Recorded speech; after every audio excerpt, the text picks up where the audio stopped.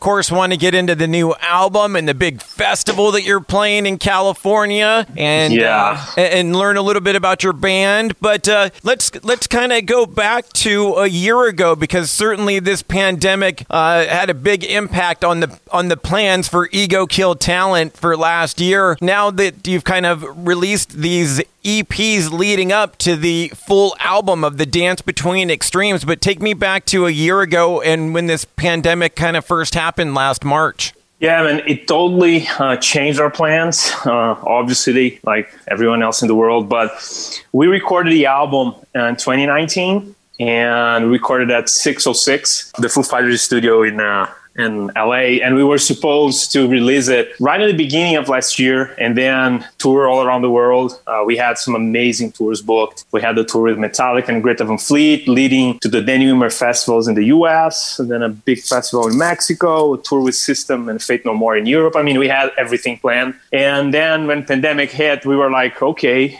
probably going to have to hold back a little bit because let's see what's going to happen. So we decided to not release the album back in March of last year, but that was the original plan, right? So we just held it back and we decided to slice it in 3 EPs. And we released the first in June last year, the second one in November, and the third one that completes the whole album, The Dance Between Extremes, was released in March this year. So yeah, that's pretty much it in a nutshell. I mean, we had lots of plans and had to replan everything. Well, it's good that some of those plans are finally starting to come back, but I wanted to go back, take us back to recording at 606 Studios, Dave Grohl Studios. I imagine he had to pop in at some point, did he? Yeah, he did, a couple of times actually. Talk about that. Yeah, it was surreal. I mean, we toured with the Foos and Queens of the Stone Age in Latin America. I guess that was 2018, and that was already like unbelievable. We played 5 stadiums with them, and Dave Grohl is everything you think he is. You know, he's really nice, super cool dude. I mean, he really hugs you. You know, it's that kind of person that looks you in the eye and, you know, and hugs you and talk with you about your life, your family. That's the kind of guy he is. So that tour was like a mind blower to us. It was like amazing. And recording at 606, man, I gotta say, I mean, when we first stepped in there, I don't even know how to put in words. It's like you're entering the church of rock and roll, right? It's right. Like, it's really like that. I mean, you look to the walls and then you have Nirvana stuff all over the walls, Foo Fighters stuff, Queen, Zeppelin, a bunch of crazy shit they have there. Not mentioning the gear. I mean, they have every single amp you can think of, every single guitar, bass, drums, drum kits, everything, and they allowed us to use everything. So it was insane. It was like, I remember, and we were there for like 5 weeks. We rented a house that was like 3-4 blocks from the studio. So like for over a month, like we would literally every day wake up, have breakfast, and head to the studio and be there like till midnight, right? Every single day. I remember when I first entered there for the first time, that's only when it hits you for real, that you go like, okay, this is really happening. We are here, you know? So I remember, man, when the first time I entered the recording room, I felt like, okay, if my life was a movie and this was the last chapter, would be a hell of a great movie, you know, because it's just, I mean, everything we lived so far and then recording there, it was insane. And then, so we recorded everybody. Everyone from the Foos went to the studio at some point, every one of them. And we, in different moments, that was interesting, never together, but in different moments, someone would pop up, and yeah, it was great, man. And Dave was there. He made us feel super comfortable, everyone. And the crew, the 606 crew, it's like, they are awesome. They are the best. They really are. And yeah, it's hard to put in words, man. I feel very blessed. I'm curious if you fell in love while you were in California. Did you fall in love with any California foods like In-N-Out hamburgers or Starbucks or anything like that you fell in love with? Man, I gotta say, I love California sushi, man. I love sushi, it. I mean, we would go see, because it's different than everywhere else in the world.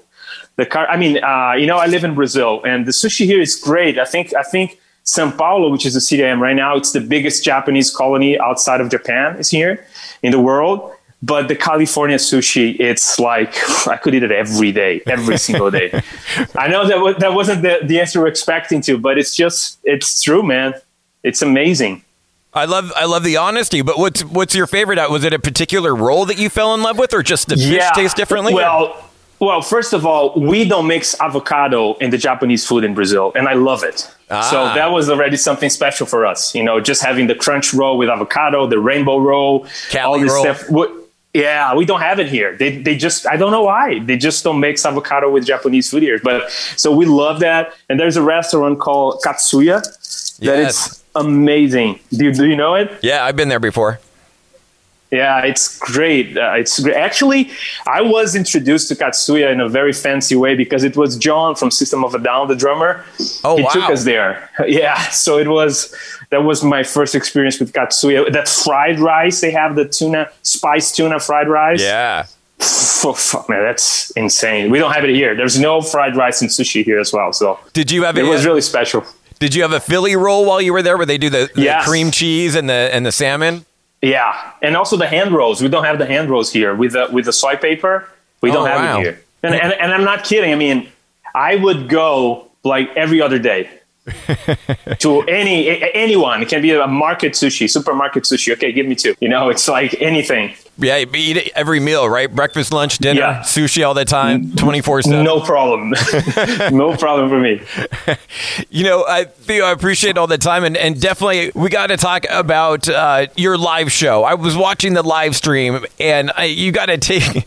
I've been trying to explain this to my listeners about how you guys literally switch instruments song to song, and I want to learn kind of how that started. Was it based on like who wrote what riff, or like, hey, I wrote this riff, so I get to play? Oh man, take me through the process. You're gonna like it. It's a crazy story. Well, it's all very organic. And to tell you the truth, the dynamic of writing music in this band, it's so different from anything I lived before, like any other band I was in before, because we don't even remember who brought what. For real. Like, we had like different situations where I would say to Jean, you wrote this riff. And he goes like, no, you wrote that. I was like, really? I thought it was you. Same thing with lyrics, right? I remember when we were recording this album, I turned to Jonathan. There's a song in the album called Starving Drones. And then I heard... because the vocals recording process is like this with Steve, the producer, Steve Evans. When he's recording vocals, it's only Jonathan, the singer, and him in the room, no one else. And then after they are done recording, the whole band goes and listen to it. And if we think it's done, it's done. If we have suggestions, they change it, right? So the first time I was listening to Starving Drones, I was paying attention to the lyrics, like right after recording it, right? And then I turned to Jonathan and I go like, man, that's really strong lyrics right there. I mean, like really strong words and everything. And then he looked at me and he goes like, what are you talking about? You wrote that. I was like, really? He said, yeah. So we are so organic. And so I think the reason is because we really write for the music. It's not like, okay, I want to have my stuff in there. I want to have my guitar. No, if it sounds good, let's invest in it and develop it, right? That's the dynamic we have. So all this being said, to answer your question, here's how this all craziness started, right?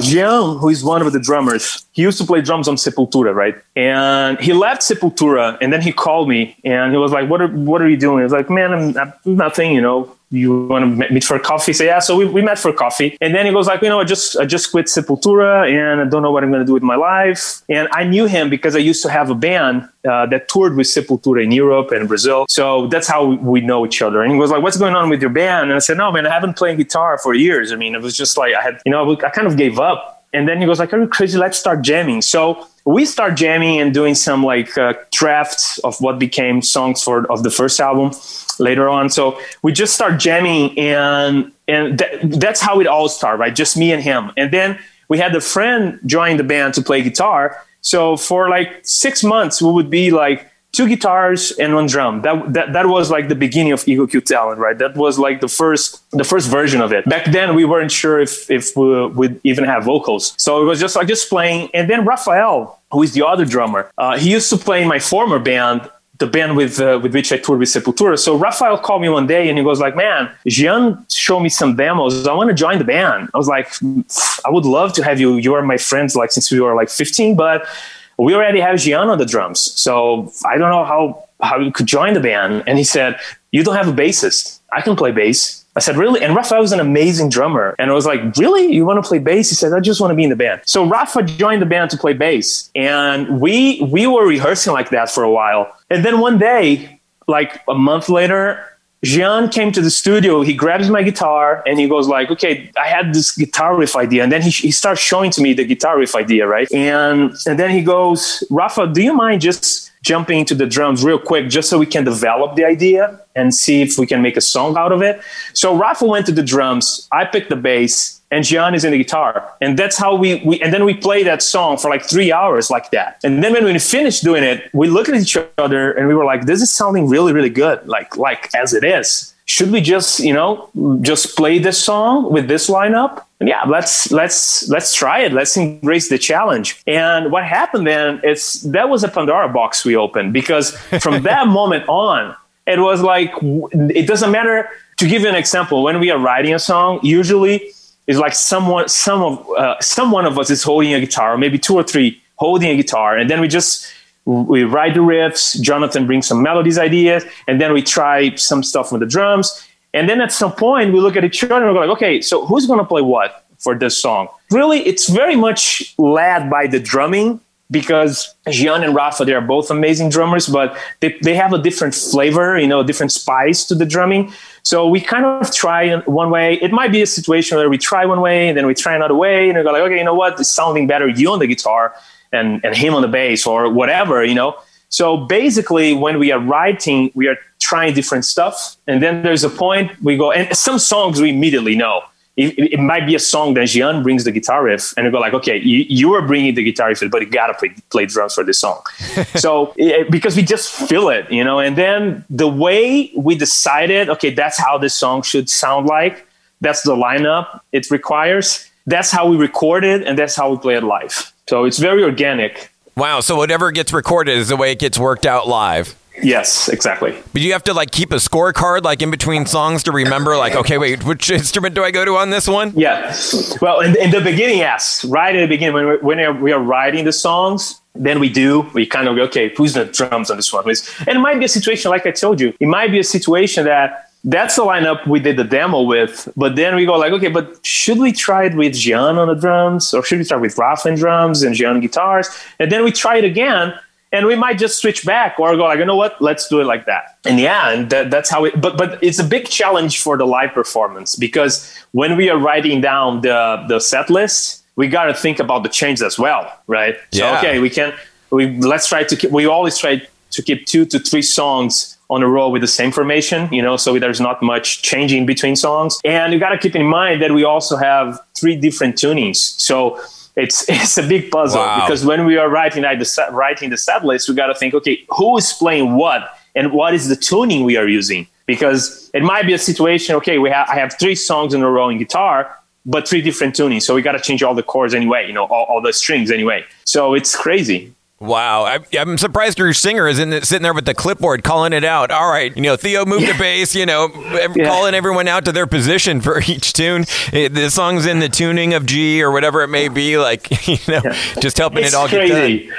Yeah, and when we are rehearsing for tours or big festivals, we got to rehearse with a full crew, because it's not a easy task for the roadies either. It's very, very tricky, because it's not a situation like I have one roadie for me, It's not like that. We have one roadie on the right side of the stage, another one on the left. And the roadie, they got to figure out which instrument they're going to give to whom in which moment, because it's just, it's tricky, man. It's tricky. Yeah, if they get it wrong, and it slows things up even more, especially when you're out here playing like a big festival or something like the sold out Aftershock Festival in Sacramento this coming October. And I got to get into that a couple different ways. First of all, we got to talk about the band that you get to open for, the almighty Metallica. We are one of those old school radio stations. We still do mandatory Metallica. Every night at 10 o'clock, we play 3 songs in a row from Metallica. So I want to talk some Metallica with you. Take me back to maybe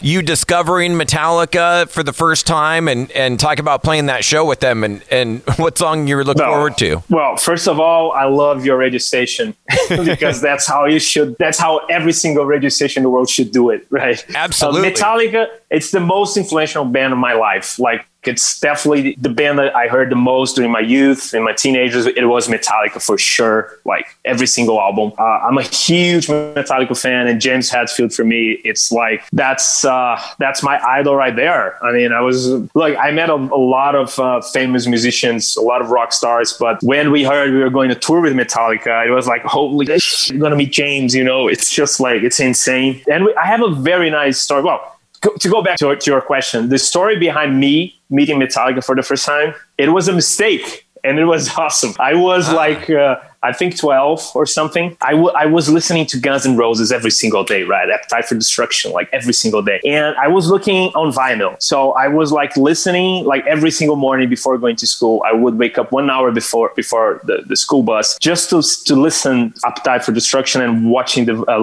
staring at the vinyl cover artwork, just like going to the universe, the Guns N' Roses universe. So I was like, okay, I gotta find a new band. So back then, I don't know if you remember that, but you would buy an album based on the cover, right? Absolutely. Like you would, yeah. So I heard Iron Maiden had great artworks. So I had this Secret Santa at school, and then I asked for any Iron Maiden album, like anyone. And the girl who picked my name, she knew nothing about heavy metal or rock at all. And she bought a Metallica album thinking it was Iron Maiden. And it was the Black album, with no artwork at all. It was the month that the Black album came out. And then I was really disappointed because it was like, I was looking for an Eddie cover, Right. like somewhere in time. And then I have this empty black vinyl. Absolutely nothing on the cover. Nothing. But man, it changed my life. I mean, to this day. And funny, I was just listening to the Black album like an hour ago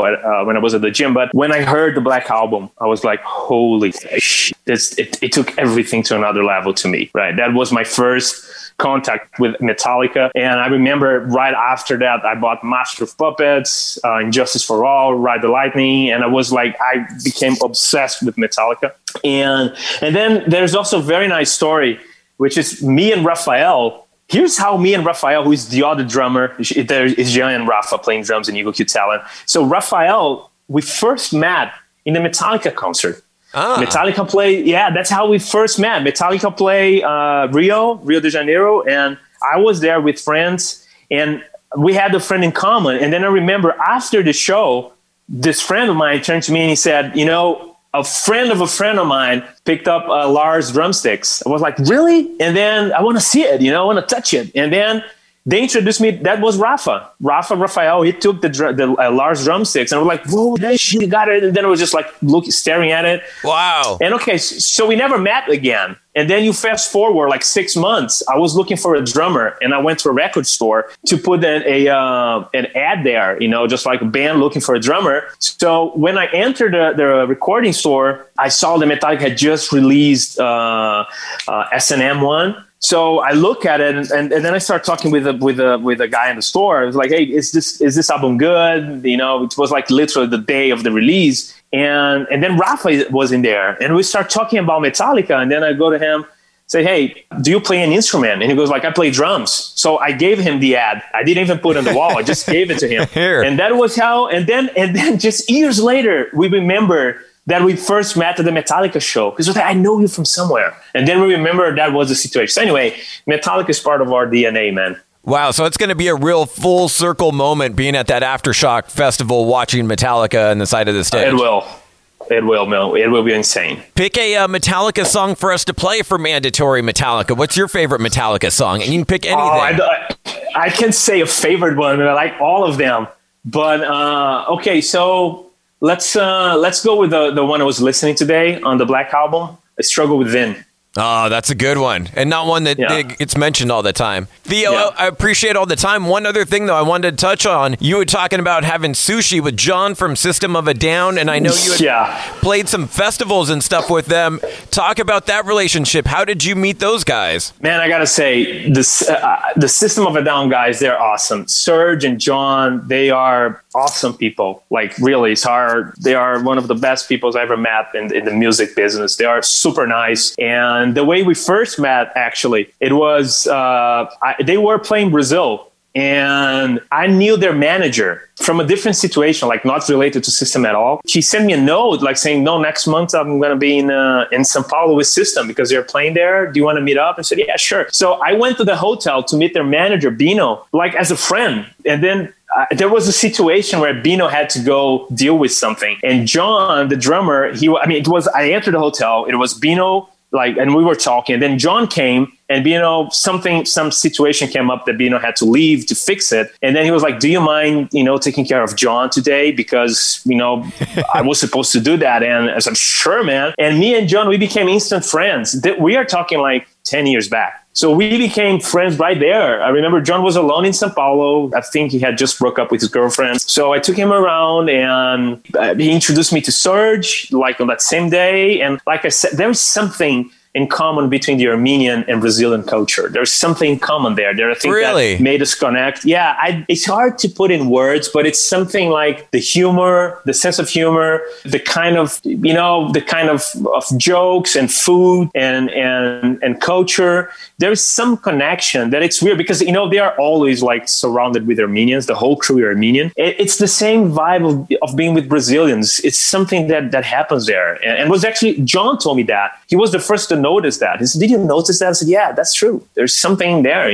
Weird. But that was how we connect. Yeah. And like I said, they are all awesome. We were supposed to tour with them last year. We were supposed to do, 10 shows with them in Europe. and that didn't happen because of COVID. That was a hard one to swallow. But hopefully it will happen soon, yeah. And great that they're playing, and we got a couple new tunes out of them this past year or so. So it's good to see some more stuff happening with System of a Down. Yeah, man. I would love to see a new album, man. I would love to. Yeah, make it happen. You're obviously tight, Just I give my pushes. Do you do you have a favorite out of the two new songs, the Protect the Land or Genocidal Humanoids? I like both, man. But I think I like Protect the Land, and I like the lyrics. Yeah, and obviously an important tune. Yeah, very much. Theo, I appreciate all the time. Just one last question for you. Since you have gone out and done some of these European festivals, and certainly not this year or anytime soon probably, but I always dream about going out to these European festivals because I always hear they're so much better than the U.S. festivals. If I had to go to just one, which one would you pick? What's the best of the European festivals?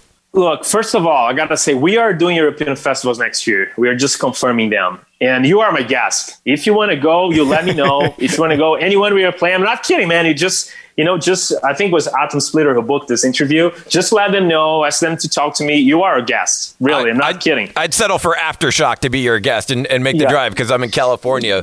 Okay, cool. So for that too, for both, there are two festivals in Germany called Rock am Ring and Rock am Park. It's amazing. We played there once. It's very likely we're going to play it again next year. So I would recommend those because it's something. It's huge. It's a whole day experience and it's beautiful. Both venues are amazing. So I would recommend that. Even more than like Rock in Rio even. You know what? The reason I recommend them is because I think there is a similar vibe. There is a similar, it feels like those are like Rock in Rios from Germany. Rock in Rio, it's insane, man. It's insane. We played a couple times here in Rio and we're talking like 100,000 people. It's crazy. Yeah, I just watched the Iron Maiden videos and, DVDs to see it. It looks I was insane. there. You were at that one. Was that Brave New World, right? There. Yes. I was there. One of my favorite albums from them. What a great comeback album that was. Oh, totally. We were so happy. that happened. Then 3 Guitar Attack for the first time too, which is really cool. That was killer. Sounds like Dickinson Bag. It was insane. Sounds like your band with 3 guitarists and 5 bassists and 8 drummers. We have everything, man. Yeah. You have an embarrassment of talents and riches when you got the best of the best in the band. Thank you, man. Beautiful. Thank you so much for the time, Theo. I'm glad we were able to finally make this happen. And my pleasure, Mike. Best of luck with the album and the tour and everything. And hopefully I'll make it out to the Aftershock and see you up there. Do it, man. Do it. I would love to meet you in person. Absolutely. Thank you so much, Theo. Have a great day. Dude, you absolutely rock. Thank you so much for checking out the entire interview. Now just hit subscribe. Subscribe to the podcast, Radioactive Mike Z. My interviews in their entirety, available on all the major platforms, TuneIn, Stitcher, iTunes, SoundCloud, whatever you're listening to right now. Just hit the subscribe button. Make sure to give me a follow on the socials as well. I'll follow you back at MikeZ967. And bro, don't miss the radio show, now 10 p.m. to midnight on 96.7 KCal Rocks in the Southern California Inland Empire area, Riverside, San Bernardino County. Always streaming on live at kcalfm.com. You, my friend, absolutely rock.